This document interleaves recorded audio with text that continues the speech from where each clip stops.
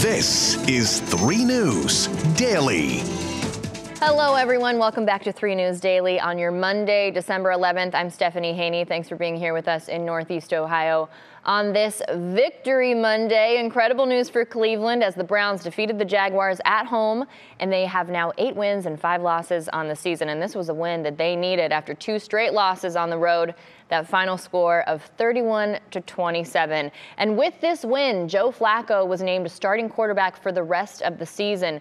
Now today, head coach Kevin Stefanski said not to pay attention to the fact that he's still signed to the practice squad, that Flacco is their guy. He's the veteran they need to take this team to the playoffs. And what a game for kicker Dustin Hopkins, who broke the previous record held by Phil Dawson for the most field goals kicked in a season. And Hopkins is now 8 for 8 on field goals from more than 50 yards out, which was crucial to this Browns win yesterday. I've said it before and I'll say it again. The Jaguars got dusted. Now, here's some news to pay attention to. The Browns starting offensive tackle DeWand Jones is out for the season with a knee injury that requires surgery. So the Browns will now have to work around that as they look now to take on the Chicago Bears at home again. That's next Sunday at 1 p.m. as they continue the road, hopefully, to the playoffs. All right, now here's a story that we've been following since this weekend that was very concerning for a lot of people. The police and the FBI, though, have deemed bomb threats sent to several Ohio school districts over the weekend to be not credible. Schools in Parma, Akron, North Olmsted, and Twinsburg are among those that received the threatening emails, as did dozens of districts statewide. The districts affected say there will be extra security sweeps, but schools will still be open today. Our Danielle Wiggins is on this story, and we'll have more details for us coming up on 3 News at 4. Now today, the trial for 2 former East Cleveland officers begins. DeMarco Johnson and Vaughn Harris are both accused of accepting bribes in exchange for falsifying police records. Those allegations date back to the summer of 2018, and each of them are charged with 3 counts of bribery, 8 counts of forgery, and 2 counts of fraud, plus other charges. They have both already permanently forfeited their Ohio Peace Officer Training Academy certifications. Now, later this week, the Cleveland Police Department is holding a 3-day hiring event. This Friday, Saturday, and Sunday, candidates will be able to complete their agility and medical tests and background checks all in one day and could receive a preconditional job offer. The city previously announced it increased the maximum age for new cadets, so people can now apply up until the age of 55. The department is also offering signing bonuses and pay incentives for new recruits. Now in Shaker Heights, a police officer who's leaving that police department is fighting to keep his canine partner, even offering the city $10,000 for the 6.5-year-old German Shepherd, Igor. But the city says no amount of money would be enough to let him adopt Igor as his pet.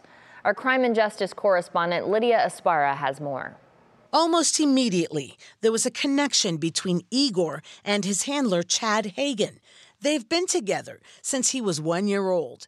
And there is the saying, a dog picks its owner. Well, this is certainly that case, says Hagen's wife, Danielle.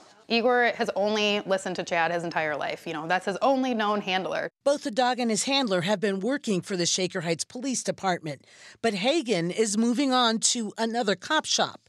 And he would like to take the German Shepherd with him as his pet and keep Igor alongside their other dog, Otto. His request to purchase Igor was denied. He offered $10,000 and was told that no financial amount will be considered. Under Shaker Heights city laws, the city administration has no authority to sell the dog. A city police officer who leaves the city's canine unit while the police dog assigned to the officer is still fit for duty forfeits the right to purchase the animal under this section. They say that he still has workability, and, I understand, but at 6.5, what does he have? Maybe a year and a half? Max would be probably 2 years. The chief of police offered Hagen the option to stay 2 more years, but Hagen declined. Hagen also says there is staff willing to train a new dog for free if Igor is allowed to leave. Instead, Igor was surrendered to this boarding kennel on November 29th. Since the story first broke, Igor's plight has exploded on social media.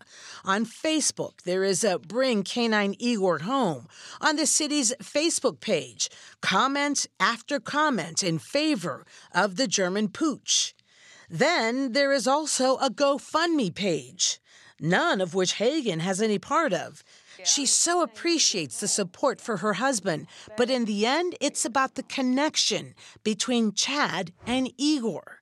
She says the longer they are apart, Igor's loving spirit is breaking, which will make it hard for another trainer to handle. I'm sure he's suffering not being with Chad. Yeah, absolutely. Igor and Chad are best friends. They do everything together. They are together 24/7. You know, he's with his dog more than he is with me or his daughter. So the question everyone has is what's to become of Igor? He remains here at the kennel in Parma for nearly 2 weeks. In Parma, Lydia Spara, 3 News. Thank you, Lydia. Now, in sports and entertainment news, the WWE will be back in Cleveland tonight for Monday Night Raw, and a Cleveland native will be participating. Lakewood's Johnny Gargano is a WWE superstar, and here's how he says his roots help him win. I still have that, Cleveland underdog mentality.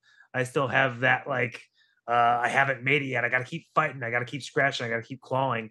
But, being from Cleveland, Ohio is something I am incredibly proud of. I rep it every single day. I rep it every single time I'm out there. And I really do feel like there are a lot of us in the WWE, a lot of us Ohioans, a lot of us Clevelanders. But I feel like there's one guy from Cleveland, Ohio. It's me. I am the Cleveland, Ohio WWE guy. I will say I rep it and I'm proud. I still live there, so I'm still that guy. The local guy. You can see Gargano and the rest of the Monday Night Raw crew tonight at Rocket Mortgage Fieldhouse. That starts at 7:30 p.m., and there are tickets still available. All right, now we are officially 2 weeks away from Christmas, and yesterday volunteers helped to bring holiday cheer to kids being treated for cancer and other childhood illnesses. The Littlest Heroes Pediatric Cancer Foundation held its annual Adopt a Family event with Santa as the special guest. This was at South Park Mall in Strongsville, and more than 100 young cancer warriors from the Cleveland Clinic, Rainbow Babies and Children's, and Akron Children's Hospital were able to spend time with Santa, while his volunteer elves helped to load up the family's cars with lots of presents. Happy to see that happening for those families who need it very much. And speaking of the holiday season, finding the perfect Christmas tree can be a real process.